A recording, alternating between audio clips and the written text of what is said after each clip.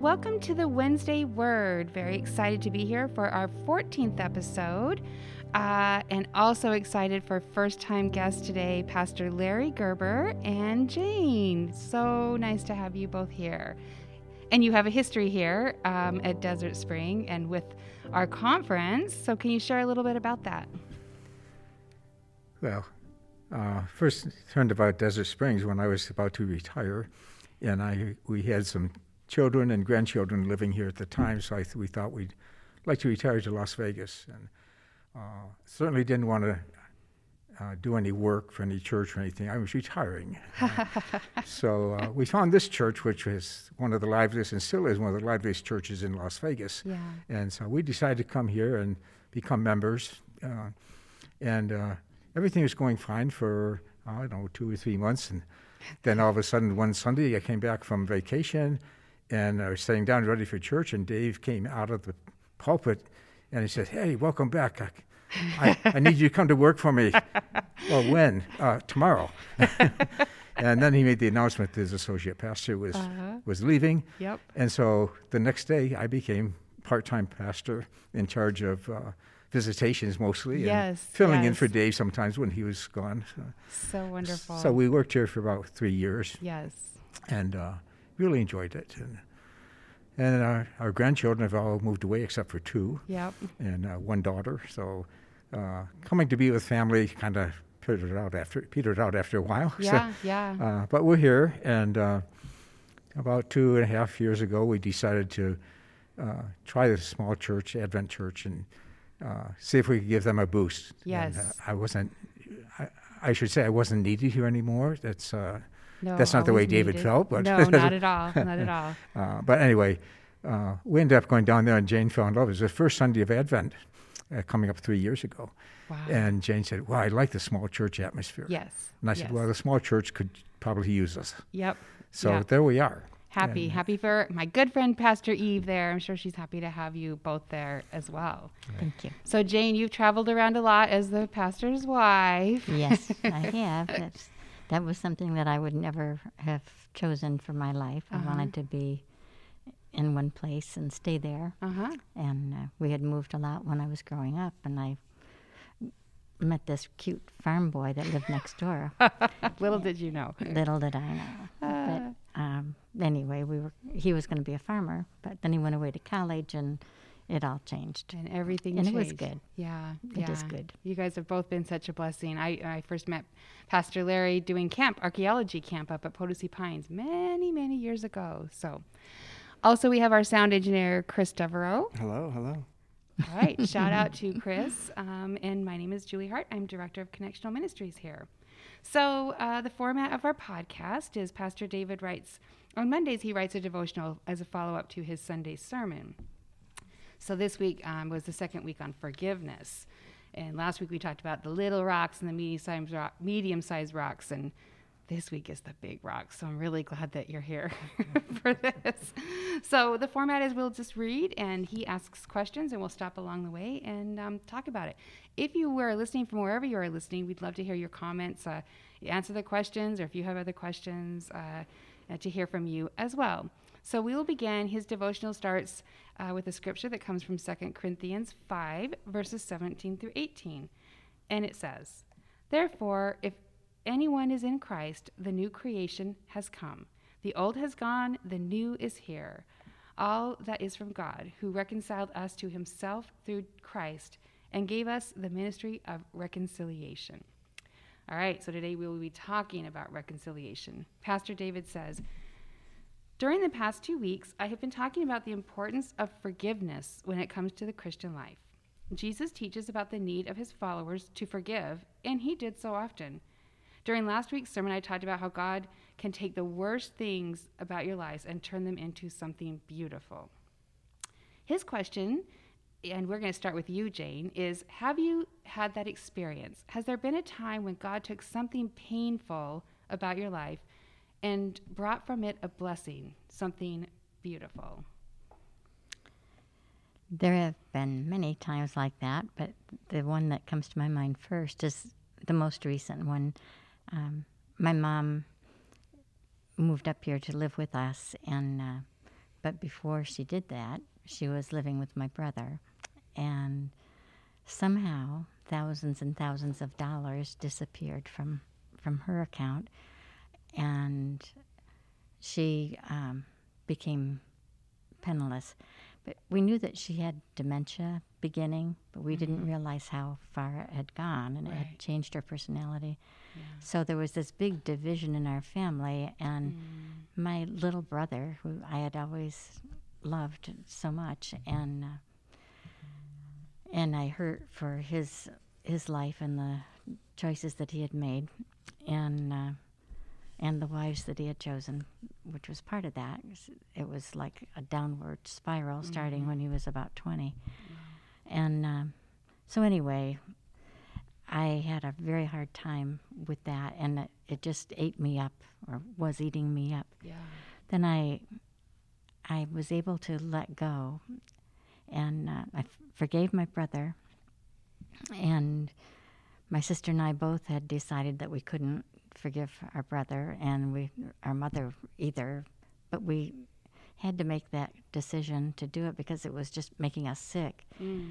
And so anyway, wow, yeah, forgave so my hard. brother, and then had reconciliation. I'm not sure if it really counts since Mom is not with it, but I have a very close relationship with her now. Yeah, she sometimes doesn't remember who I am, but hard. I remember her, and I remember the love that we had, and I sometimes tell her a story, which she calls it, tell her that she was a good mom, and she did have her moments, but she was a good mother, and she loved us, and she always made time for us to do fun things, and we had traditions, and, the china on Sundays and for holidays, and we always sat around the table for dinner. Of course, people in the 50s always did. Yeah, right. Wow. So, but now we're back to a loving relationship, and back then she was concerned that I didn't love my brother, and so she, it was a strained relationship. But now I can tell her how much I love my brother, and yes, he will call you, Mom. I'm sure he'll call as soon as he can.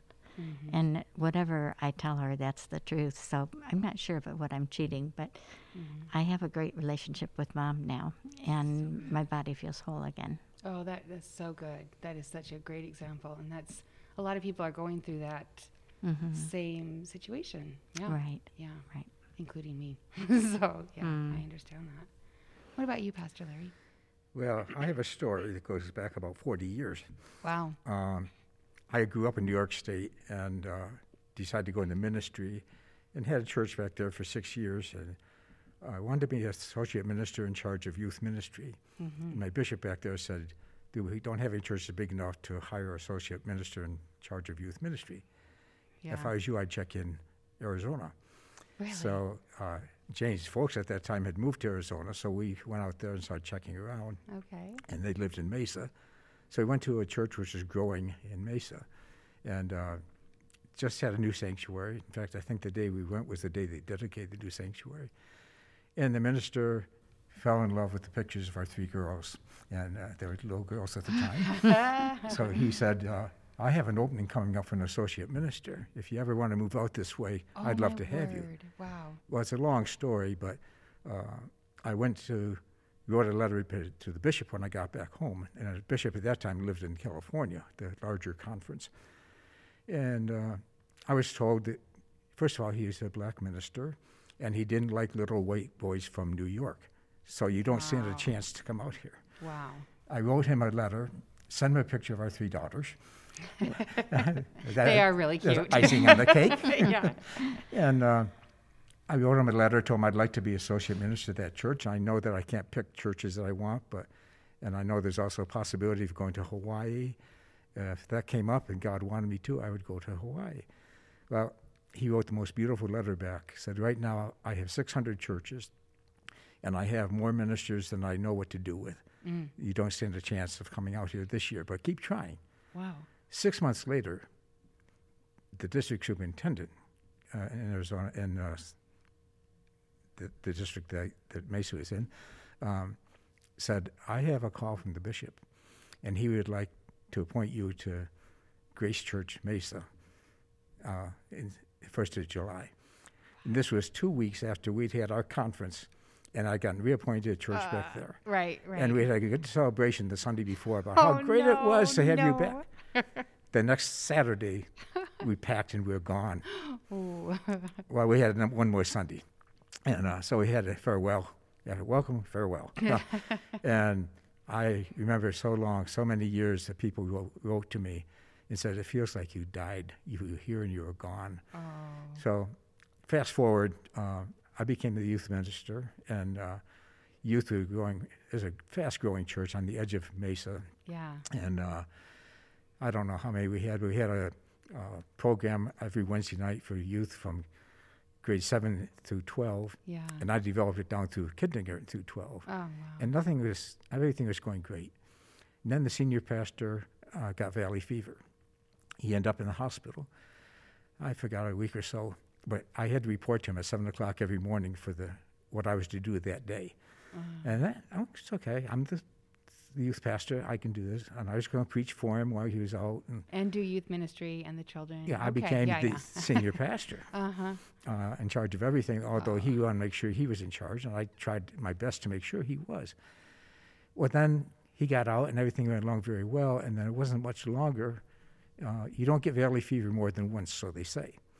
But he got valley fever a second time, got stung by a nest of bees. He was in a very critical condition. So I took over once again. And he finally got over that and got out, and he was a changed person. And he wrote to the DS, who was a good friend of his, of course.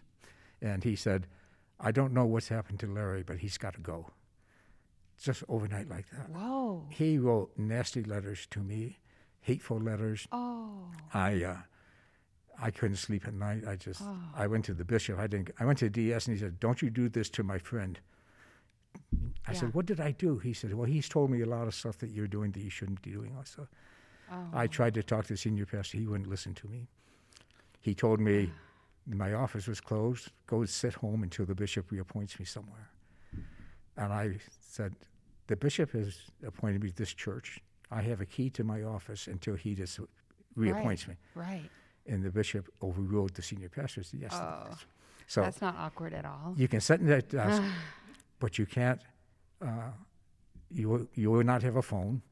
I sat at my desk without a phone, putting my time in for 6 months. Oh, my word. And my hate for him grew and grew and grew. And finally the bishop said, I have an appointment for you. It's at Trinity Church in Las Vegas. Yep. And I said, Las Vegas?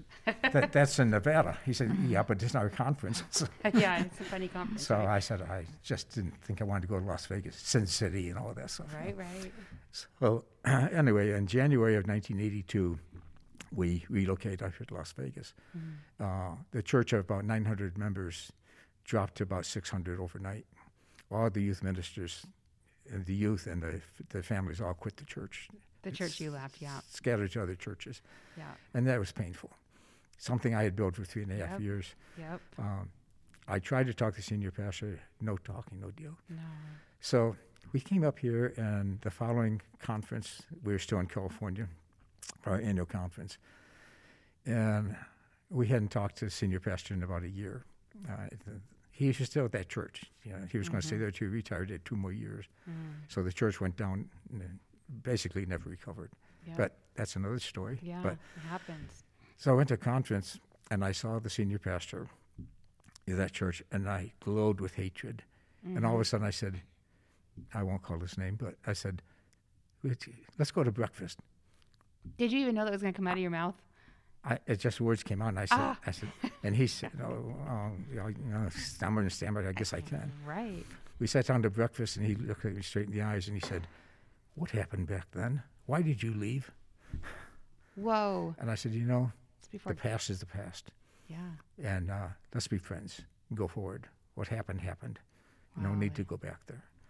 So he dropped it, and I dropped it.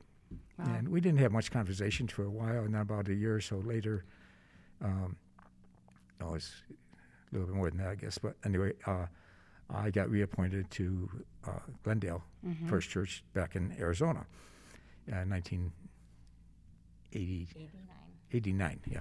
And we'd been there a year or so when either he called me, I called him and said, let's go to breakfast again and get reacquainted. And from that point on, we had a great relationship. Wow. I invited him to come over to help me to raise money for the church. Wow. Because he and a friend of his had an opportunity. And we never discussed the past again. We went to breakfast weekly, he and I, until he got sick. He couldn't go anymore. Wow. And so we talked about forgiveness, reconciliation. It was there. Walking the walk. It was a long time. I mean, I wanted to be a youth minister. That's why I came out to Arizona. Yeah. And my future was destroyed.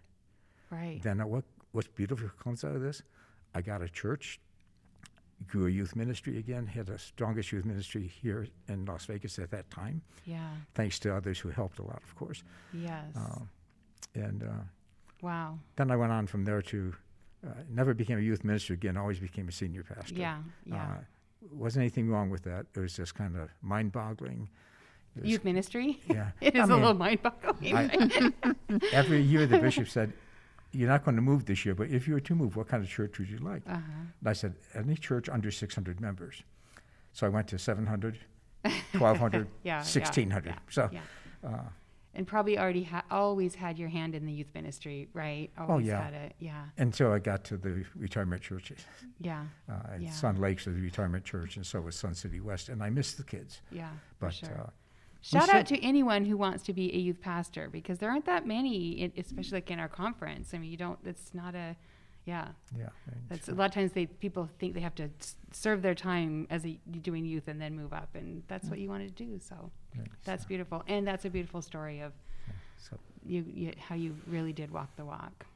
So it wasn't my doing; it just happened. I know God is good, and I thought about this something messy that something beautiful came, and I don't think I've endured a single painful situation in my life without coming out a better human on the other side. And, I mean, I just think whatever it is, whether it's forgiveness or whatever mess that comes your way, what do you say, Chris? Well, we were, talking about it the last couple of weeks. This is the third week now. And both of us, were like, oh, those boulders, they're coming up. Yeah. And so I did, last time we talked, I was like, I don't know if I have any boulders. Yeah, you said that. Did you think about it? Well, obviously, yeah. I've been thinking okay. about it. And nothing that, particular persons have wronged me or anything. But one thing that specifically for this question that kind of spurred it was, I'm adopted. And I was officially adopted in high school, but I came to live with Jerry and David when I was 7. And when you're adopted, it's kind of a brotherhood of, if you will, maybe that's not the right term for it, but it's, you kind of identify with other people who have been adopted. And so at the time, when I was a kid at 7 years old and I'm going to live with my aunt and uncle and don't really know them very much. And, it's obviously a pretty traumatic thing as a kid. But I didn't have any ill will towards my birth mother or anything like that. I actually think it was a great situation overall. But what it did do was any angst or any feelings of negativity that I had towards it, kind of gave me the ability to identify with other people who are adopted and, kind of get their story and be able to talk to people and in a way that I can connect that I wouldn't have otherwise. So true. And so, when it says, is there a time when God took something painful about your life and brought a blessing to something beautiful? I think that's definitely, even if I didn't think about it at the time, yes, that it's given me an ability to reach out to people who I wouldn't otherwise. That is a very true point. That's a very true point. I thought when I had cancer, which was, many years ago, I was given the opportunity right away. Like a friend 3 months after me was diagnosed with the same cancer. And then 3 months after that, someone else. And to be able to I took impeccable notes. Here's what's coming. Here's what you need to ask. And to be able to walk them through that was, just to be able to be there for them. Yeah, that's great. Well, that's great. So Pastor David goes on to say, often forgiveness is what sits between the worst things that have happened to us and God making something beautiful, something new. Forgiving people who have hurt us opens the door for God to work in our lives to bring healing. Think about a time when you forgave a person for hurting you. The question is, and we'll start with you, Pastor Larry, how do you describe the changes forgiving others has brought about to your life? That's a tough one. It is, yeah. I've been trying to think about times when somebody hurt me, what kind of changes came after that. I thought of a very painful situation back when my brother was married and living near the farm. I still was working on the farm back in New York, and his 7-year-old son drowned one day. Oh. And it was the week before Easter. Oh. And just a week before that, he was sitting between my legs on a tractor. I was teaching him how to drive.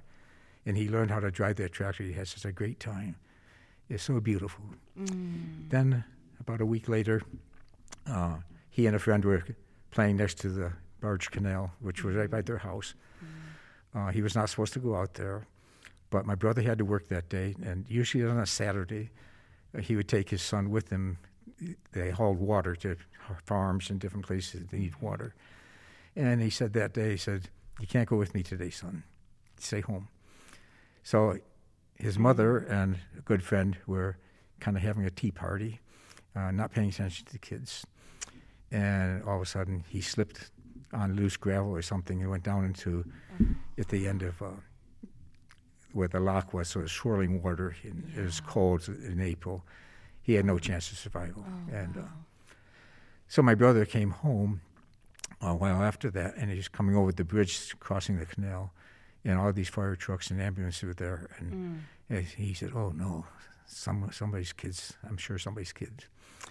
They got home to find out that it was his own. Oh, can't imagine. I did not forgive my sister-in-law for a long time because, well, first of all, I was mad at my brother. Why didn't you take him? Yes. And he was mad at himself. Of course. And guilt feelings. My sister-in-law was known to be lackadaisical and have a good time with her friends, have coffee, and not pay much attention to kids. So we all jumped on her for not being a good mother and all that stuff.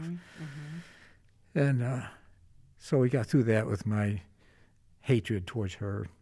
But then, I don't know, a little while later, I don't know how long it was, recovery started a little bit, and they had another child, which is, I've always said, you don't have another child to make up for the one you lost.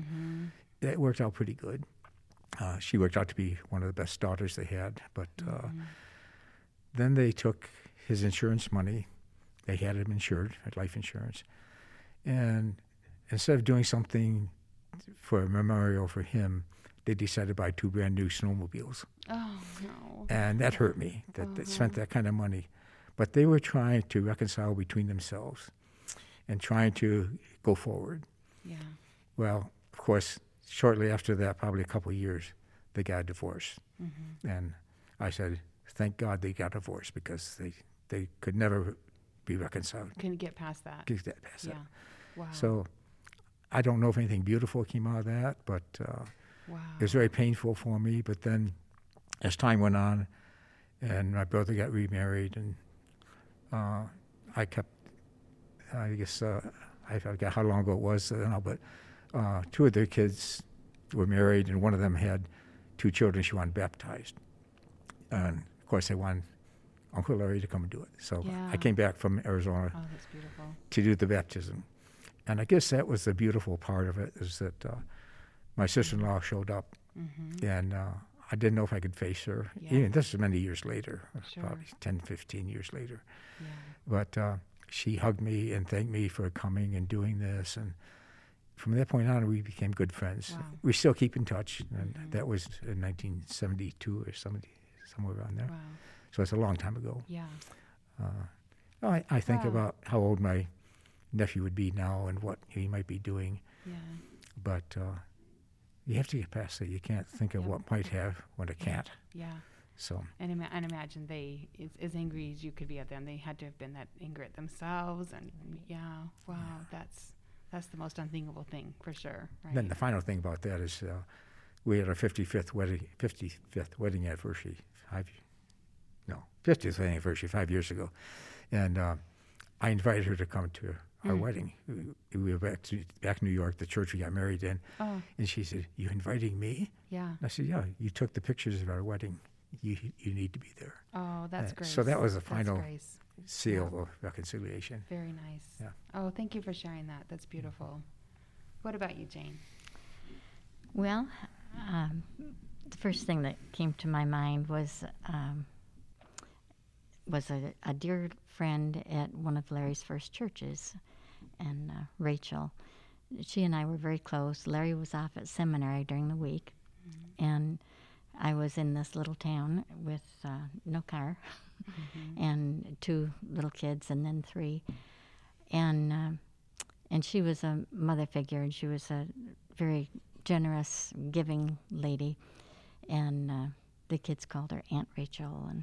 And anyway, just really close friends.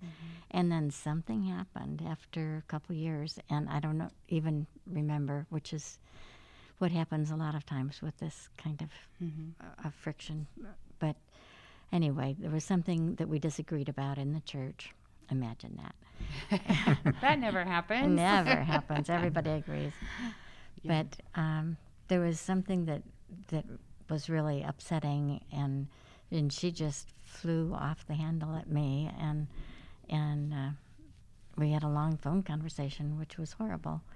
And I didn't think I could ever speak to her again. Well, then we did speak, and we sat down and we talked, and apparently I had said something that hurt her feelings without realizing it, and that triggered the whole thing. So I had to go back to being careful about what I say and think about people around you. And we moved shortly after that, but at least we had rebuilt that bond of friendship and kept in touch until she and her husband died. But very special, very close feeling. I do love small churches and the family feel that you get in a small church, even more than in a big church. But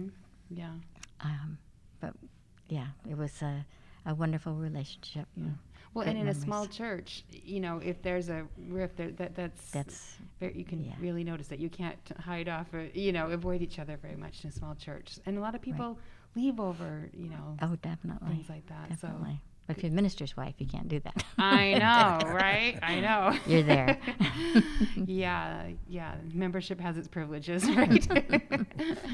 Yeah, I was thinking about this. Before I came here, I worked for the county, and an opportunity came up for promotion. The director came to me, said, we want you to have this. And anyway, I applied for it, and I got the supervisor position. And I had worked hard. I earned that. But somebody who had been there much longer than I had, who really wasn't that hard of a worker, was very bitter that I had gotten it, because she thought it should have been time served. She had time served, and she filed for years and years grievances that went all the way past the agency, like a lot, and really talked a lot of trash about me for a lot of years, and undermined, and just was very. She had her posse that would just glower. You'd go to things, and I'm a people pleaser, so it's hard to be like, how can you not even like me? You don't even know me. And so there was, she's just a very unkind and hurtful person. And when I took the position to come here, and the email went out that I was leaving, she called me, and I looked down, I saw her name on my phone. I'm like, what in the world? And I answered the phone, and you know what? She apologized, and she said, that was wrong what I did. It wasn't your fault. You earned that job. I'm not even the one. Someone else made the decision for me to get the job, and I thought that took a lot for her to do that. And she said, I'm sorry I talked about you, and I'm sorry and it was like in an instant it was gone. And that was great. And so then I'm like, well, I'm never going to see these people anyway. I see several people from there, but then interestingly. With the camp, every year we go to the Children's Guild, and we meet with them, and they give us camp scholarships. And Tracy, the camp director, said, well, we're supposed to email this, and it was that same person. I'm like, well, it's a good thing we worked that out, because she was sort of like, I never thought I'd have to deal with her again. So I was glad that I could say, you know what, you're forgiven, and not be bitter anymore. So, okay, he goes on to say, one definition for forgiveness is to give up on the hope of a different past in order to embrace a different future. And his question is, does this definition align with an experience of forgiveness in your life? And I was thinking, I really like this definition. I think because the life I live now has as much to do with the things that didn't happen as the things that did happen. And usually the things that didn't happen are the ones you can, hold on to and lament and be bitter about, especially if it didn't happen because of another person. But when time gets away from me, I can usually look back and go, whew, I dodged a bullet. Like that is really good that did not work out because of that person. Yeah. And, it's right. For this one, I had a broken engagement. Yes. And, it definitely, I moved states basically because of it. I know. I moved to Texas. You did. But this definition was perfect for that, Yes. To give up a hope of a different past in order to embrace a different future. Mm-hmm. And it really is about, at least, in this perspective, letting it go and not fomenting on, what could have been or what Yes. should have been or what your plans were or, Yes. and being able to kind of get over that too, because you won't be able to get to forgiveness if you still harbor, resentment or, want to get back at or revenge for, any of those feelings. So, for me, it was like, oh yeah, definitely. This is a great definition. I liked the last one as well, but this one was, Yeah, I think they speak to different situations. And yours is Exactly. a great situation because look at you now, Right? when you're in the right place with the right person. And Exactly. yeah, so what about either of you? Thoughts on? Well, I just was thinking back to Stephen Ministry training, and we talked about forgiveness there. And it's like a gift to yourself when you forgive somebody else. It doesn't really matter. They may not even remember something happened, and just be going on with their life. But if you have forgiven them, then it's okay to you, and you feel ready to go on into your future, like Chris just said, and to move ahead and continue building your life and working the potentials that God has for you. I imagine you've walked a lot of people as a pastor through this too, right, Pastor Larry? Yeah. I was thinking back more again to the story of the loss of my nephew. Yeah. For years, in fact, even now, I still say, I wonder what he would be doing, what he would have done with his life. He was cut short at age 7. Then I think about the daughter that came along, his sister that came along a few years later, and she's turned out to be one of the most beautiful. My brother had 4 girls, and they're all good. And they all looked at, through the divorce that happened, my brother got custody of the girls for various reasons. And he brought those girls up, and I don't know how many times they have said he was like a mother to them. He raised them, they're happy. But the youngest girl who came after the death of my nephew probably turned out to be the happiest, and as far as I know, the only one that's religious, going to church and does a good job. So I often wonder about the past, or what would have been, what could have been, what we've been talking about. But then I said, maybe they wouldn't have had this 4th daughter, and maybe we wouldn't have the blessings that she gives to all of us. But that leads on to, maybe this is a little bit off the track, but as I listened to Pastor Dave's sermon and talked about forgiveness, I kept wanting him to say, how do you give somebody who blatantly killed somebody a road shooting? Yes. He didn't deal with that. Maybe it's coming. I don't know. Maybe it's a thought. But I said, I find it very hard to forgive somebody who willingly takes somebody else's life. Yes. And Jane has a situation that, if we can go to there, she has a story. If she what wants to share happened what for you? What? Uncle Aunt Pat. Oh, I lost a cousin. He was only 22 years old, 2 years younger than me, so it was a long time ago. Very special young man. He was the oldest, and his family, I was the oldest in my family.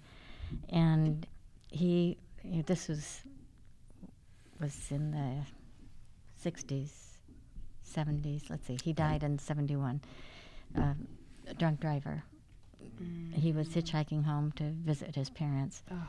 And Uniform on. What is Sailor's it? uniform. Yeah. Oh, wow. But he hadn't wanted to go in the service because he was against the war. He really thought about going to Canada to escape it. And, Wow. so he had been in the service for 3 years, I think, and was doing well, and had his father and mother were so happy that he had served, and he was his father was a veteran of World War II, so it meant so much to them. But the man who killed him got 3 months in jail, How is that possible? and he had already served half of that time, I guess, by the time they got to the trial. Wow. But laws are tighter now with DUIs, but back then it not so much. And my aunt and uncle lived with that pain their whole lives, and they died fairly young. I guess my uncle was in his 80s. My aunt was not quite in her 80s. She had cancer. He had dementia. The pain of losing a child is just almost... But they also forgave him. Well, Outwardly, anyway. outwardly. Yeah. That's the there's- key word. But Uh-huh. they said after several years after he died, I mean, they're so bitter, and I think that's what caused the cancer, and the dementia is certainly a part of it. Yeah. But somewhere about 10, 15, 20 years later, they said outwardly they forgive him for being so weak to be drunk and on medication and to do this to them. Yeah. But they, anyway, those are death that shouldn't be is hard to deal with. Yes, it is. It's hard to forgive the person who wantonly Yes. or irresponsibly takes another life. Yeah. And Yeah. I would like somebody to answer that. Preach for me. on that. How- I'll put in a request right now. Dear Pastor David, we have bigger boulders. It's Yeah. a mountain. There we go. We got a mountain. Yeah, absolutely. And especially when it comes to your child. I don't know. That would be hard to get there. Mm-hmm. Be hard Yeah. to get there. So- Yeah. Well, Pastor David goes on to say, near the end of last Sunday's sermon, I talked about reconciliation. Reconciliation is different from forgiveness. To forgive someone takes one person, you. You can forgive someone at any time, in any place, and regardless of whether the person you forgive is aware of what you are doing. Forgiveness benefits the forgiver. It results in the pain of the past events no longer occupying a place in your life, no longer defining your life in any way. Reconciliation is different. Reconciliation takes two people, the person who was hurt and the person who did the hurting. It requires the person who did the hurting owning up to the impact of his or her words and actions so that change can become possible. And it requires the person who was hurt to be honest about the impact words and actions have had on his or her life. To forgive someone is to say, this thing that you did to me will no longer have power in my life, nor will it define my life in any way. To reconcile with another person is to say that the thing that happened between us will no longer define our relationship. We choose for our relationship to be defined by forgiveness and growth. He says, at the end of my sermon, I presented an image, and after forgiving someone who hurt us, it is as if we have two paths that present themselves. One path releases the person, and whatever relationship that could have been ends. The other path takes us to the work of reconciliation. I remember years ago, a friend and colleague of mine told lies about me, undermining my ministry to make himself look good. His words and actions hurt. I chose to forgive him, and I did. I carry no burden from that experience. However, when I tried to talk to my friend/colleague, he refused to admit doing anything wrong, and then tried to turn other friends against me. With no willingness to acknowledge what he had done, reconciliation was not possible. While he remains a colleague, we are no longer friends. I forgave him, but I had no choice but to take the path of release, and the relationship as it once has been ended. And his question is, have you had this kind of experience? Have there been people who you have forgiven, but whom you are unable to go down the path of reconciliation? My brother. Yes, yes. I still feel a sense of loss there. because there's a distance between us now, emotional distance. But I can talk to him now. I call him for my mom. I just did yesterday, so that she can talk with him. Always say love you, bye. But I hurt for him because I know that he doesn't have Christ in his heart, and I know that when his life on earth ends, that's it. And I'm really sorry for him for that. Yeah. And reconciliation could still come. I mean, it's Yeah, it could. the clock is winding down, I know, but yeah. At least you got to forgiveness, though. Right. Yes. What about you, Larry?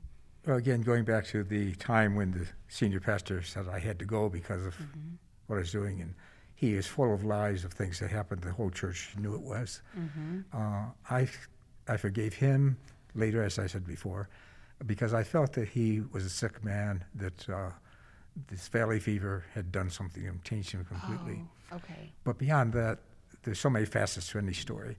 So the district superintendent, who was a good friend of his, about the same age as him, lived in Tucson, and we were in Mesa, so, 2 or 3 hours drive's different. And he came up and got in my face one day, and he said, "You leave my friend alone. Yeah. Don't do this to him." Well, over the years, I could forgive him, partly because he had a heart condition, and he was about ready to retire. I didn't want to jump back at him and tell him, I tried to tell him that I didn't do anything wrong, but without blaming the senior pastor, but he didn't want to listen to me. Right. So at some point, forgiveness came for him, but no reconciliation never took place. Yeah. And rest his soul, he's gone from us a long time ago now. But I felt bitter for him at first, but then I forgave him because he lived a couple hours away from us, and he was not aware of what was happening. He wouldn't listen to any of the people who got that. This church got split. His side, my side. Right. Wow. Kind of like the government is today. I know, it's ugly. It's ugly. It got really ugly. And, and overnight, 600 people left that church. Wow. And I blame the DS more. He didn't understand what had been happening. Yeah.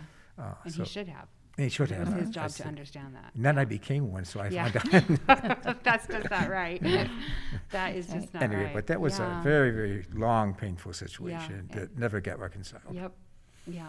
I was thinking, I had a coworker once, and during the time that we worked together, he was not his best self. He was going through a lot of things and had a lot of personal problems. And I was sort of, I think, always trying to, protect him and support him. And, because he had shared the struggles that he was having. I think I was his safe person, but it became very abusive. Like the kick the dog, I was the dog. And, I think for me, I was able to forgive him. I think I took the treatment much longer than I should have because I was thinking, well, he can't really, like you said, some of this is, but for me, the struggle was there's not been any reconciliation. This is, sometimes, so it probably wouldn't happen because he could only say he wasn't responsible for any of it. And so for me, I struggle with, nor has he tried to reconcile, but I struggle with people who cannot own up to at least their part of something. And so that makes reconciling hard. Yeah. Yeah, absolutely. Yeah. Okay. Pastor David goes on to say, I remember another time when a friend did something that was hurtful. I forgave the friend, but in this instance, I sat down with my friend, explained how her words and actions had impacted me. She had no idea how she had impacted me. She apologized, and we talked about how we could keep such things from happening between us in the future. What came out of our conversation was reconciliation for a friendship that was deeper and healthier than it had previously been. Forgiveness gave way to reconciliation and a good relationship that has endured. There is great power in reconciliation. It can transform lives. And so the last big ticket question here is, have you experienced reconciliation with another person, and how did that reconciliation happen? How did reconciliation change your relationship? I can no longer say reconciliation. I've said that so many times. It just sounds weird. Sorry. I would would say yes, I have gone through Okay. reconciliation. I think it's easier the sooner you do it. I think it gets harder and more of a weight as you wait. Yeah, right. So yeah, definitely. My story goes back to 1962. Yeah, that's a minute ago. Dates me a little bit. My first year in college. So Okay. I went away to college, and my mother and father had a lot of foster children throughout the years. And maybe one lasts a week or two, and they couldn't take it any longer. Others would last a year or two, and then they go on to somebody else. Wow. This one boy came to us at age 11, same age my wife was. He was a hard worker, do anything. He became like a brother to me. I came home that first year from college, and I had about 8 or 9 silver dollars from the 1800s that my uncle had given to me for my birthday through the years since I was little. And they were missing. Oh. So his sister was living with us at the time, and she was, I didn't know at the time, but she was really close to being a monster, if you will. I gotcha. And I said, somebody stole my silver dollars. I want to know upfront. I want to know now who did it. And they all denied it. My sisters, my brothers, the foster kids, they all denied it over and over. And I said, somebody stole it. I'm going to find out. And the foster boy, he had long fingernails. He took both hands, started at this forehead, and raked his face with his fingernails all the way down. And it started bleeding. He said, are you satisfied now? And I said, okay, enough is enough. I know that you didn't do it. You are forgiven. Wow. And, that was a very...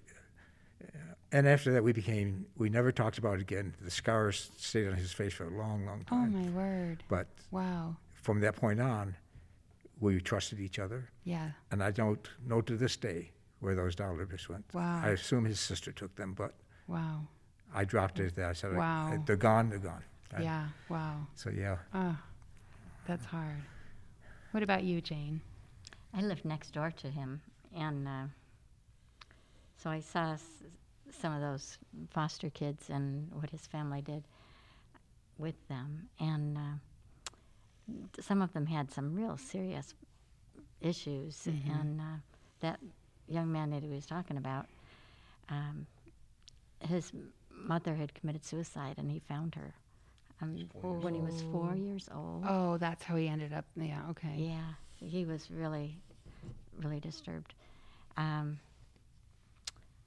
But I think I answered this question earlier with my friend Rachel. Yes, we were able to be close again, and they were like family. The kids saw them as another set of grandparents, which was very nice. Yeah.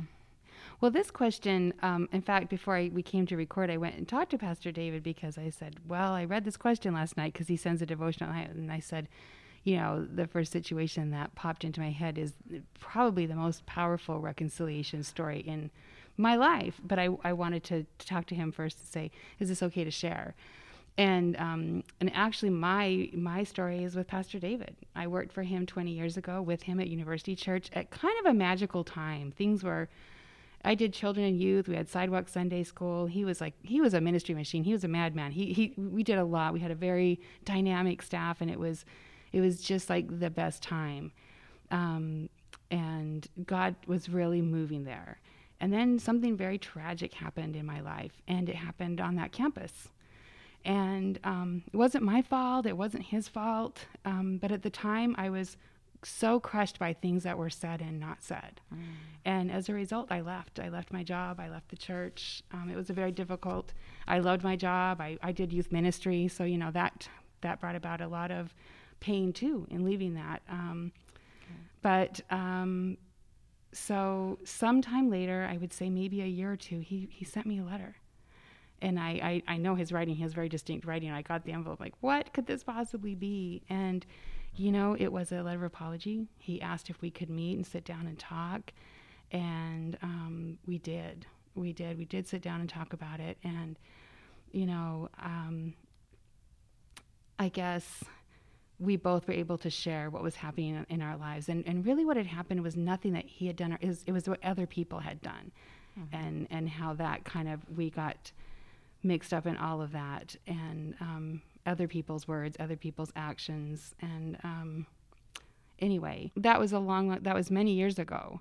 And I think about that now. If we had not had that, if he had not come and he had not made the effort to reconcile that, then I wouldn't be here now. I wouldn't have come to work here. And now I love my life. I love my life here at the church, and I love working with him and all that he does. And so it's other people. I've had friends from other churches that something happens and they're ready to leave, and I try to encourage them. Sit down and talk with your pastor. Sit down and talk about it, because maybe you do need some time to kind of work through it. But this is your family. This is my family, and so I just will always be grateful for him for making the move to reconciliation. And that's why we're all here today. That's awesome. Yeah, it is. And I think when you can be real and authentic with someone and be able to, each come with your own forgiveness after there's been such a painful situation, I think that from that point forward, you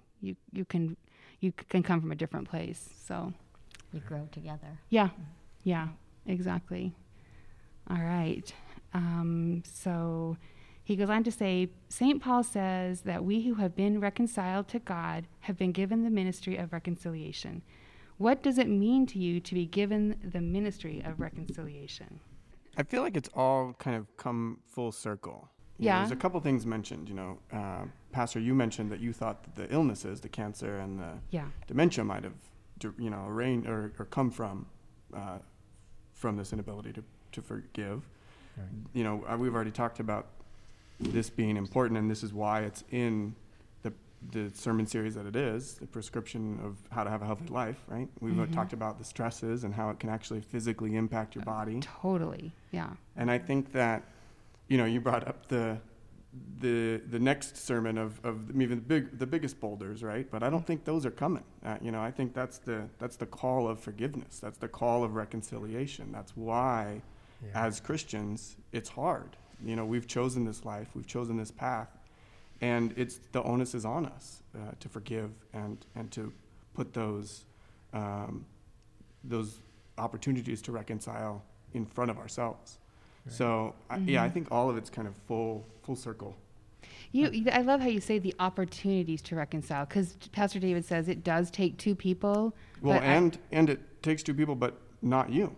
Yeah. The forgiveness takes you. Yeah. And so you can only control the forgiveness. Yes. And you can't control the reconciliation. Yes. But you can have the opportunity, put those opportunities out. Yeah, that's a great way to put it. Yes, it is. Yeah. So that's what it means to me. All those in favor. All right, we say aye. Good job. Yeah.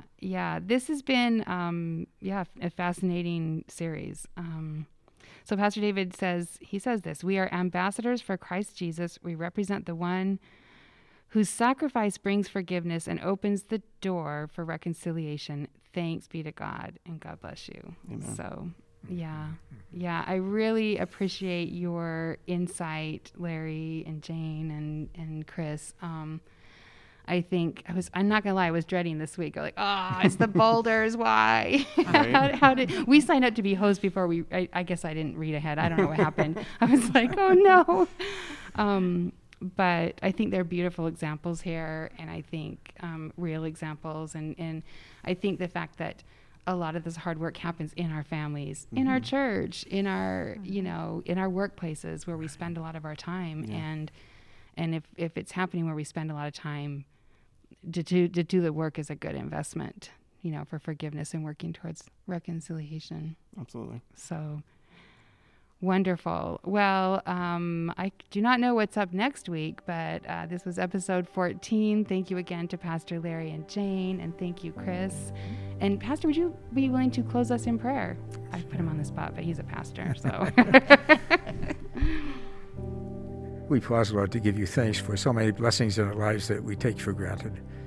In so many difficult situations that we choose not to deal with, but to gloss over them. We thank you for the church that gives us that opportunity to forgive others and to move on to the more beautiful things in life. So many situations are so hard to deal with, but unless we deal with them, they will bury us.